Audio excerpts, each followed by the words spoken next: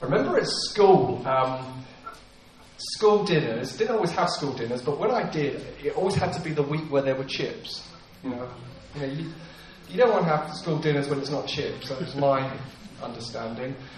And on the table for school dinners, there was a chip monitor. And the chip monitor was the person who shared out the chips for the table. And I noticed that the chip monitor always gave themselves more chips than anybody else on the table. And I remember as an 11-year-old or 10-year-old thinking, if I'm ever chip monitor, everybody will get a fair portion of the chips. It's a kind of a desire for justice that was in me at 10. That was that was really a significant area that I wanted to see injustice beaten, was around chips. And I remember I had the opportunity, and I wasn't that brilliant at maths or portions, and I shared them all out and realised there wasn't any for me. So that was a lesson in my visual ability to measure things, but there was justice on the table that day. Another thing that really mattered to me was football. And it always seemed to be that there was always the guy who wanted to be the striker, and then if there was a penalty, he always wanted to be the goalkeeper. It was like he wanted to be the hero at that end and the hero at that end. And he always used to put the bad player in goal, and then as soon as there's a penalty, right, we'll swap over. And I thought, no, that's not right, because actually if you're in goal, you get the glory moments as well as the boring moments of waiting. So that was another area that I wanted to fight injustice. That was my Martin Luther King moment. I want everybody to be able to have a fair portion of chips. I want everybody, if they're a goalkeeper, to play in goal when there's a penalty. Amen. That was my dream. That was my vision. That was my mission. Fast forward then 10, 11 years. I'm in a prayer meeting with a couple of ladies that I worked with. We ran a house group together, Joan Gowan and Sarah Porter in Lowestoft. And I remember the day that God said to me, I've called you to be a gold digger. I've called for you to find the gold in people's lives and call out and say there's gold in those hills. And it touched me that this whole thing, I hadn't heard John Wimber at that point say everybody's called to do the stuff.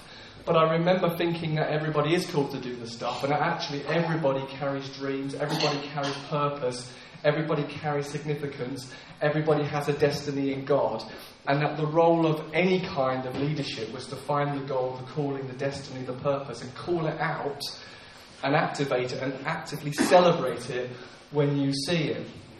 And so I'm going to read you some verses that in Colossians 4, and this guy's name only comes up twice in the Bible. In Colossians 4, verse 17, it says this: Tell Archippus, see to it that you complete the ministry you have received from the Lord, or in the Lord. See to it that you complete the ministry you have received in the Lord. This guy only appears twice in the New Testament. He appears here and in Philemon, where it talks about Archippus. He's a really good soldier, or a real trooper, the Message puts it, and the church that meets in his house. I love the fact that every single person is significant to God, that you are known. I love the way Paul in the Bible talks about the body of Christ, and that every part of the body is beautifully and wonderfully significant. How every part of the body provides grace and strength to the other part. And sometimes we can feel, the little toe, what's the little toe for? It doesn't feel very significant until you break your little toe, which I remember breaking my little toe playing football. Then you think the little toe is the thing that matters absolutely most in the whole of my life, trying to score a goal with a broken little toe. And so when it's not working, you notice it. So I want to talk about each person is called to complete the ministry, to complete the thing that they have received from the Lord. And I want us to understand that ministry isn't just something that happens in the four walls of local church, as it were, and what we do in local church. That ministry, is servanthood, and we're all called to be servants of the kingdom. And that servanthood of the king gets expressed in a whole broad part of life, in every facet of everything we do. And I guess part of what this is this morning is to identify as well, what is that unique burden that you carry? What is that thing that God would say to you? Make sure you complete that thing that you've received from me. Make sure that you complete it. There's something I've given you. There's an entrustment that's come from heaven to you. And it's important that we know what that is. What is that entrustment that we carry from the Lord? What is that thing that we've received in him that is entrusted to us to do something with? And so we could word this verse in another way. We could say, Archippus, your contribution is vital. I love that thing that there's loads of heroes in the Bible, and then this one guy gets picked out for an exhortation and encouragement and a reminder, you're known, you're loved, you're chosen, you have a contribution. You're only going to pop up once in Colossians and in Philemon, but I want you to know that you are vital. You've received something from God. You are, whether you're the little toe, Archippus, or you're the little finger, you have something that's absolutely, absolutely vital. And so we can say in a local church like this, we've got a huge corporate vision, and then all the us Archippuses feed in our individual calling, destiny, purpose and dreams into that bigger picture. And there's a real sense that when we're talking, say, about the local church, when you find your church family, you find your purpose. I love how Chris Valentin puts that from Bethel Church. When you find your family, you find your purpose. Where you find out where the family is going, you find out where your unique contribution, your unique ministry feeds into a local church. Find your family, find your purpose. So when we're talking about the church's contribution to Kingdom Advance, it's important to understand that it feeds into where a family's going. And you might be saying, where does this family go? We're going, this is our vision, to live, to bring heaven to earth. That's our big overarching vision. That's where the family's going. That wherever we go, whatever we do, whether it's looking after kids, whether it's teaching, whether it's being a nurse or a doctor or an accountant, or working in engineering, or working as a creative, or working in a whole vast range of jobs, that we're living to bring heaven to earth, that we're living to bring heaven to earth wherever we go, that we have a ministry to shape and to change. And so it's important that you feel part of where the family's going. That's why things like Connect are so vital. Because otherwise what you'll find is you're just attending a meeting. You're just attending a gathering of people who's singing songs and hearing things. It's not until you find out where the family is going and start to discover your contribution to the family that that's such a vital thing. Otherwise you are just literally attending something, singing songs and just coming to a meeting. Because the kingdom is about equipping and releasing people. The kingdom is about leadership, serving people to help you discover that unique calling, that unique purpose, that unique contribution, that unique participation, that unique thing that you are to complete. The kingdom is that. The kingdom is a much bigger thing than creating a church meeting in which people gather. So what would success look like for us as a local church? It would be every single person who calls CCK their family, knowing why they're on earth. That would be success. Success is not in the kingdom filling every chair, coming to sing And listen, that's not success in the kingdom. Kingdom is all about mobilization. Kingdom is all about activation. Kingdom is all about equipping. Kingdom is all about releasing every person to say, I know why I'm on earth. I know what I've received from the Lord. That Paul would be able to say to you, are you fulfilling the ministry that you've received from the Lord? And that will be our desire for every single person, that they would know what they contribute to the whole, that they would know what they contribute to the local church's family mission, and that they would know when they leave here that 98% of your life, or more than that, which is out there, you would know that I've got a purpose. I know that I'm living with an eternal purpose. I know what it is I'm on earth for. I know what it is I'm bringing. That's our big, big vision. That every person who was here, who comes here, would say, I'm not just attending a meeting. I'm not just attending a group of believers who sing and hear things. I know my niche. I know my part. I know the grace that I've received. And that grace that I've received is flowing to other people so that the body is built up and becomes mature. That every single person would be able to say, I know my niche. I know what I've been entrusted with from God. I know what I've received from God. I know what my contribution is from God, and I'm going to fulfill it. And I'd ask you that. Do you know that? And maybe you don't even know Jesus yet. And I'd say that's the glorious thing about Jesus, is that he calls us into his family, and he calls us into his worldwide mission, which is to love the world and bring the good things of heaven to earth now. He brings us into a purpose. He brings us into something that's bigger than us, that's greater than us. He calls us into a contribution that's bigger than our lifetime, that goes on for generations. He calls us to run with a baton that we pass on to another generation who will go further, higher, faster than us. He makes our life, our short span on earth, mean something. Because we'll look back, as it were, as a cloud of witness and say, wow, that generation who followed us went further, higher. They saw more breakthrough, more salvation, more healing, more kingdom advance. And we're called to play our niche in doing that.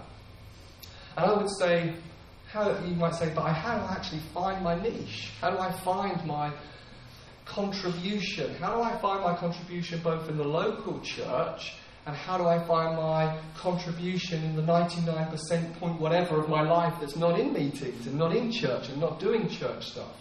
How do you find that? I would say a helpful thing, number one, is have the heart of a servant, have the posture of a servant. If you don't know what it is you're called to do, then ask, is there anything that needs doing? I would say that's one of the first things that helps you, that you go from the general to the specific. They reckon it's much easier to orientate and direct a moving ship than it is to get a ship moving and orientate a great vessel and try and move it and steer it. That momentum of servanthood leads you to the specific. I remember in 1991, I said to God, I will say yes to whatever you ask me to do. I will say yes to what any leader asks me to do, because I'm trusting the leadership that you've given me, who are serving me and helping mature in God. It wasn't even that I needed to know myself. I just said, I'll trust leadership. I'll trust them. And that took me on a journey in which I've done many different things. I started off, my first ever job was 67 blackcurrants for Creche. That was my first ever responsibility in anything ever in church. Making the Creche drinks and arriving, which seemed quite sacrificial as a student, arriving at 9:30 and pouring the drinks, and that led to serving in youth, that led to kids' work. I remember once a leader said to me, will you lead worship? And my face may have said yes, but inside I said, are you joking? I didn't even want to come to Jesus because I didn't want to sing in church. That was the biggest thing. I didn't want to come to Jesus because I didn't want to get involved in singing. I'm not coming to follow you if you have to sing in church. And obviously he meets with you. He reveals himself. You know he's real. I had an encounter where I knew because I knew Jesus is real. Who he is real. What he says is true. And I got over the singing thing. But being asked to lead worship, I thought I've got no gifting and calling in that. And it proved correct. My initial supposition that I was not called to be a worship leader proved very correct when on that Sunday, I remember, this is the feedback. You kicked off the meeting really well. But then it was in a drama theatre which had curtains. But you seemed to move backwards gradually as the meeting went, when you seemed to almost be behind the curtain. This is true. And you were behind the curtain, and you weren't really leading anybody anywhere. Would you like another go? I had another go, and we all politely realised there was no grace, gifting or calling or anointing or favour or ability in that area.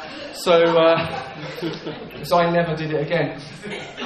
I do remember, though, the preceding the curtain incident was the first time I led it, where I took us all to a note that had never been heard on earth. It was this pitch that I hit, which I took us to. It was Mariah Carey. And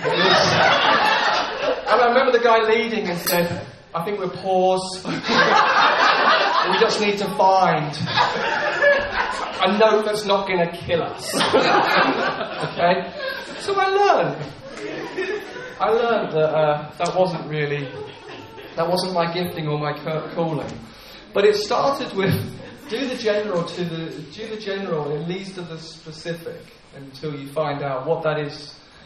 Psalm 37 says, delight yourself in the Lord and He'll give you the desires of your heart. Just being a delighter in God, and that in His presence He shapes your desires. He shapes your heart. Listen to what you pray in His presence. It's a real big clue of this is what matters to me. This is what bothers me. There's something happening in your presence. I'm delighting in you, and I'm discovering the desires of my heart. So that's the first thing. Archippus, you've got a contribution to make. Paul's saying your contribution is vital. Make sure you fulfill it. And then he would say to him, Archippus, you are personally known. It's to tell Archippus. Tell him. Not tell the church. Tell him. Tell him, church. Tell him to complete the ministry you've received from the Lord. In other words, you are personally known. Don't copy anybody else. If Paul was writing this, or really that all Scripture is God-breathed and is useful for teaching, training and rebuking and building up in righteousness, he comes to us personally and says, Jamie, don't copy. Whoever it is speaks to you personally. Resist comparison. You're personally known. There's something you've received, Archippus, that's personally, perfectly designed for you. Now you get on with completing and fulfilling what you have received from the Lord. Don't copy anybody. Resist comparison. Know who He created you to be. Amen. Know what He called you to be. What will you do with what you have received? First, you have to be fully convinced and persuaded that before the foundation of the earth, God gave you purpose and destiny and calling and significance, and that there's a story He wants to tell the world through you. That there's something of His glory and grace that He wants to reveal and magnify through you. There's something that you carry that no one on the planet carries. Of the 7 billion people there are on planet Earth, there isn't another you and there's not another me.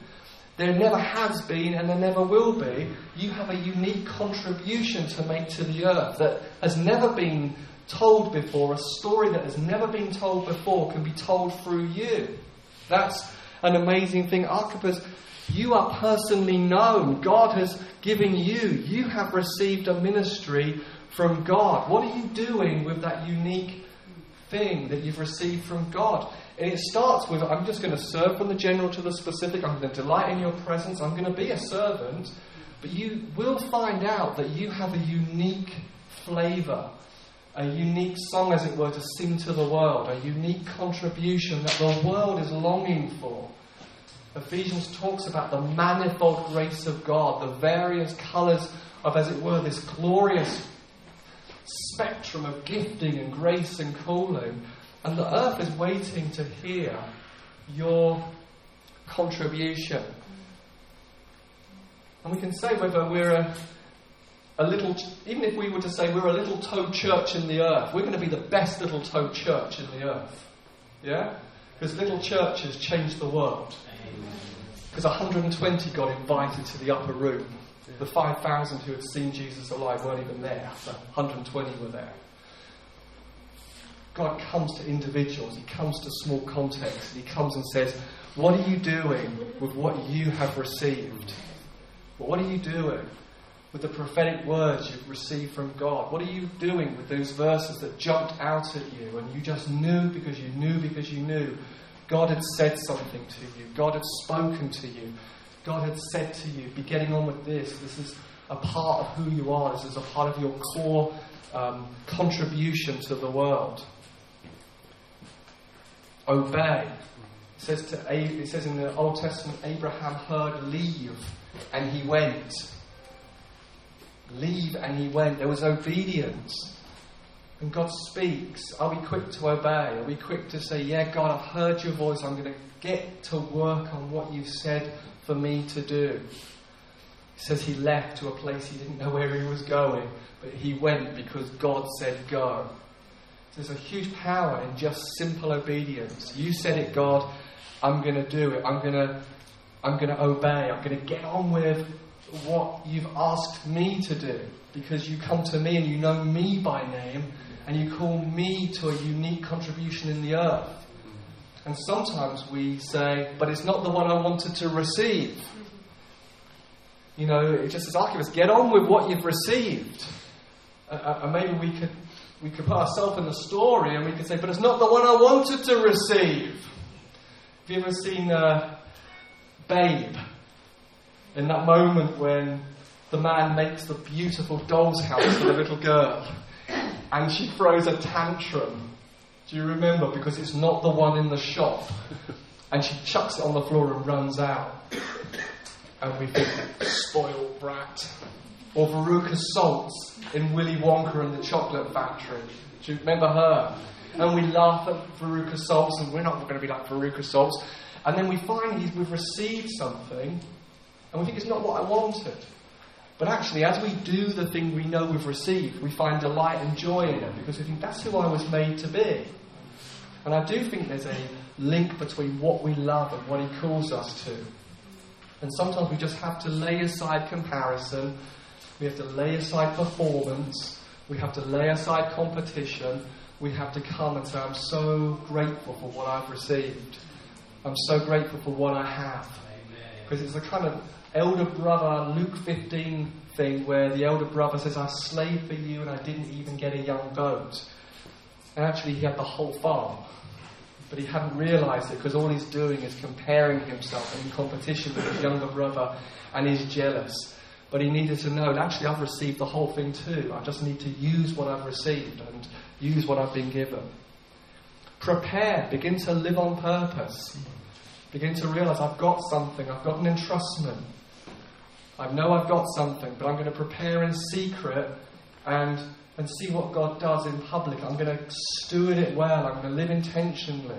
And even if no one notices yet, I'm going to take that entrustment from God and I'm going to use it and develop it and value it, because eventually this is going to break open because this is the calling I've received. Remember listening to Steve Backlund, who does the Igniting Faith, and God said to him, Steve, you're an author, you're a writer. And he had to say to himself and declare, I'm a writer, before he was a writer. And he had to speak to himself before he'd ever published a book. And no one in his generations had published a book. He had to call himself by the name that God called him until he got it. Like Abram, father, glorious father, exalted father, changes his name to Abraham, father of the multitudes. We have to call ourselves by the name that we've received, the ministry that we've received, the thing that is prepared, and live on purpose.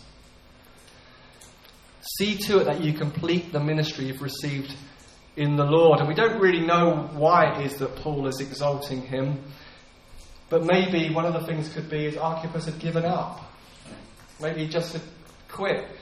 I guess there's strong evidence for that, because make sure you fulfill it. Maybe he's doing okay and he's being exhorted and encouraged to carry on, but maybe he's just grown slightly dull and slightly lacked vigour and energy. And don't give up, be persistent. In the story Robinson Crusoe is abandoned on an island, and the nearest island is 45 miles away, and he's stuck on this island and he needs a boat. He also needs to overcome his fear because he believes there's cannibals on the island over there. And in the story, he gets an axe, or he makes something to chop down a tree to begin to make a boat. And it says in the story that he begins to chop, and it took 22 days to chop the tree down. Many chops to get a big tree down. This is a massive tree.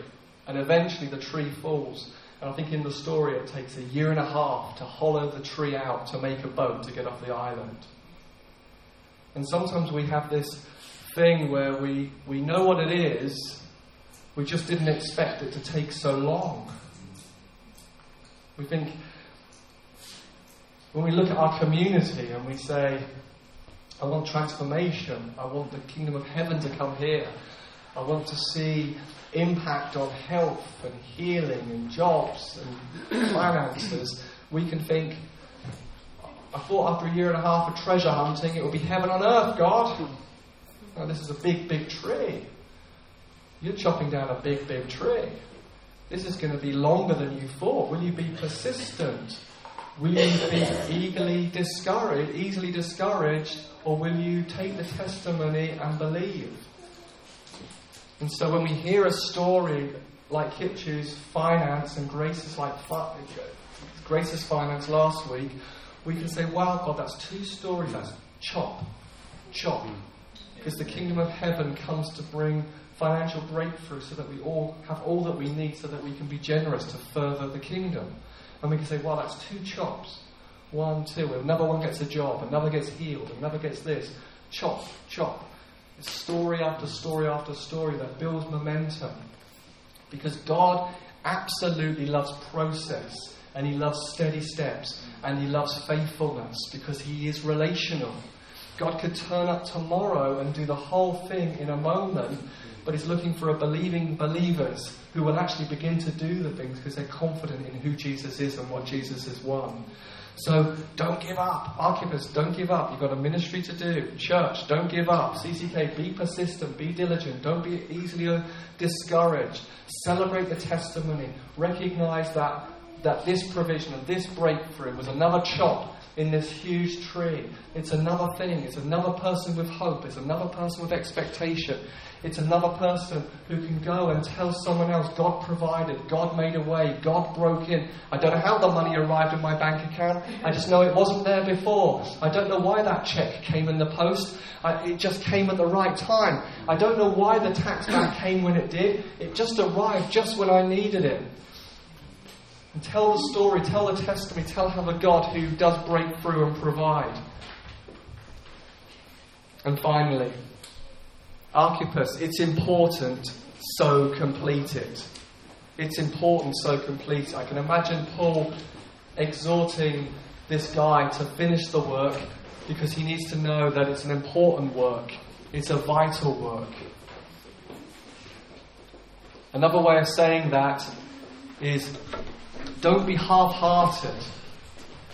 Don't be half-hearted. Pour in your best strength, your best capacity into doing it. And so we're on this journey in which we're learning who we are and we're learning what we carry. And God wants everybody to know you're significant. You've got a contribution to make to the earth. And we're diligent and not half-hearted in our general serving. But as we're serving, we find this specific thing, this specific contribution, this specific entrustment from God. And when we know that specific entrustment, God would come and say to us, you've received something from the Lord. Now fulfill it, complete it, get it done. It's something that needs to be finished.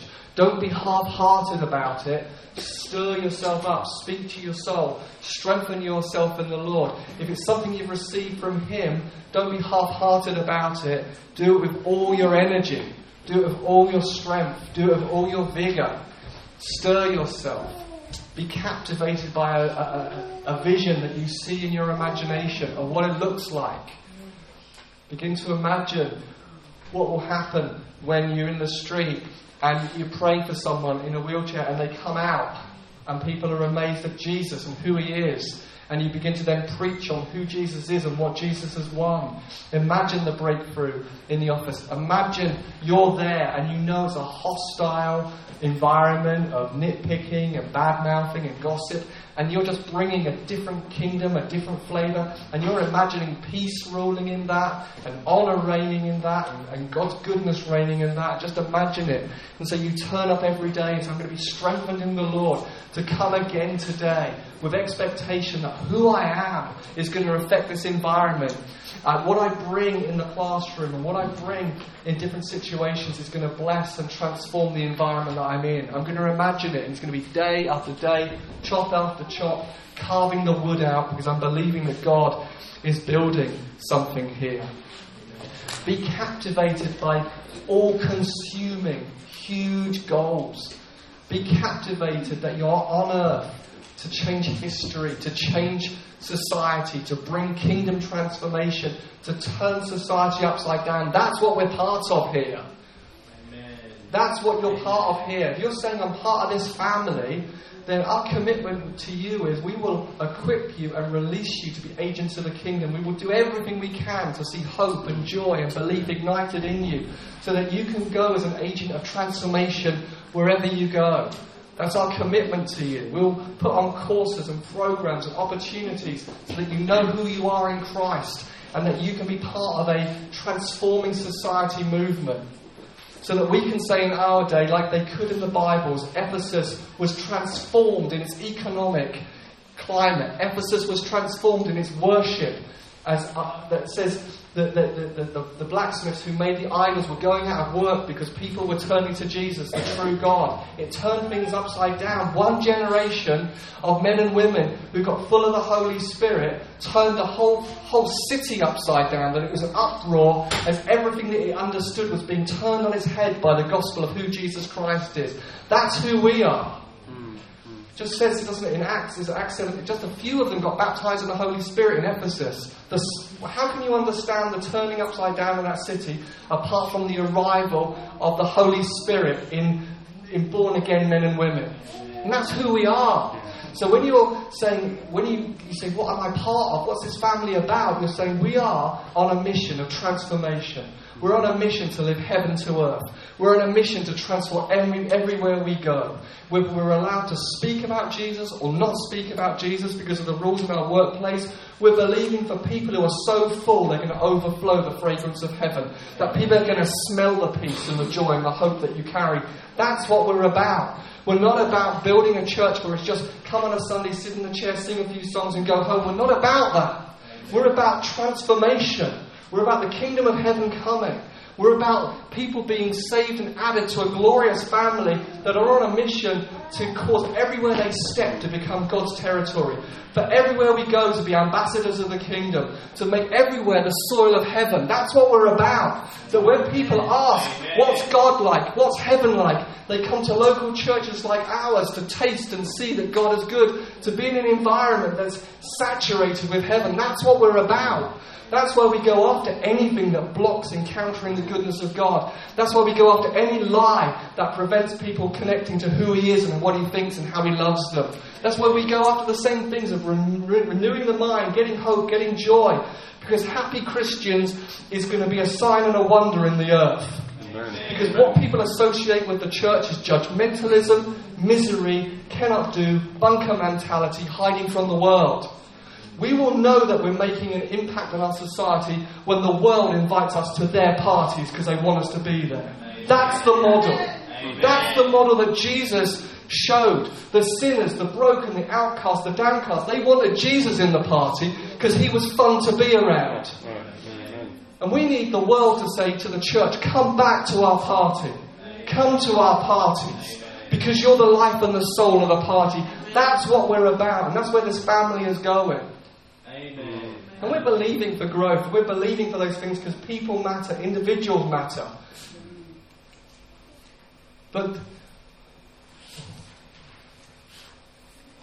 And so we want to go with this with all of our heart, with all of our strength, not half-hearted. Not that it doesn't matter. This is our moment. This is our moment. This is the only moment we'll ever have to have faith. Everything else is going to be we're seeing. We'll see Him face to face. We'll be transformed, be just like Him. This is our only moment to be full of faith. This is our only moment to say, I want to be like Joshua. I want to be like Caleb, who believed God and believed the land was theirs. That's what you're being invited into. Jonathan Edwards, the great evangelical Puritan from 1723, said in one of his resolutions, resolved to live with all my might while I do live. Resolution number 6 in his list of 100-something resolutions. Is that your resolution? I want to live with everything I've got, with every talent I've got. If it's writing, I'm going to write to the glory of God. If it's serving and hospitality, I'm going to do that to the glory of God. That everything I do, every ounce of who I am is going to be for the glory of God. I'm going to pour it all out. I'm going to not be half-hearted. I'm not going to be listless. I'm going to be all consumed by this glorious life goal of Jesus being glorified in my life, in this generation, through me and through the local church. Will you push through the comfort zone of your own fears to go beyond where you've been before? Will you overcome fear? Will you overcome a wrong understanding of the sovereignty of God? If God wants to do it, He knows where I live. If God wants to make this grace gift appear on the earth, well, He knows my address. And until then, I'm not doing anything. Or will you say, I know I got it. I know I've received something. I'm going to do it. I'm going to be intentional. I'm going to be purposeful. All in the grace of God. I'm going to thrive. I'm going to rest. I'm going to listen to His voice. I'm going to do small things in a great way. So Helen Keller said that. Sometimes we wait for the big thing, the life-transforming opportunity, when reality is I'm doing small things in a great way. Everything I'm doing is going to be in a great way. Small things in a great way. I'm going to pray for us.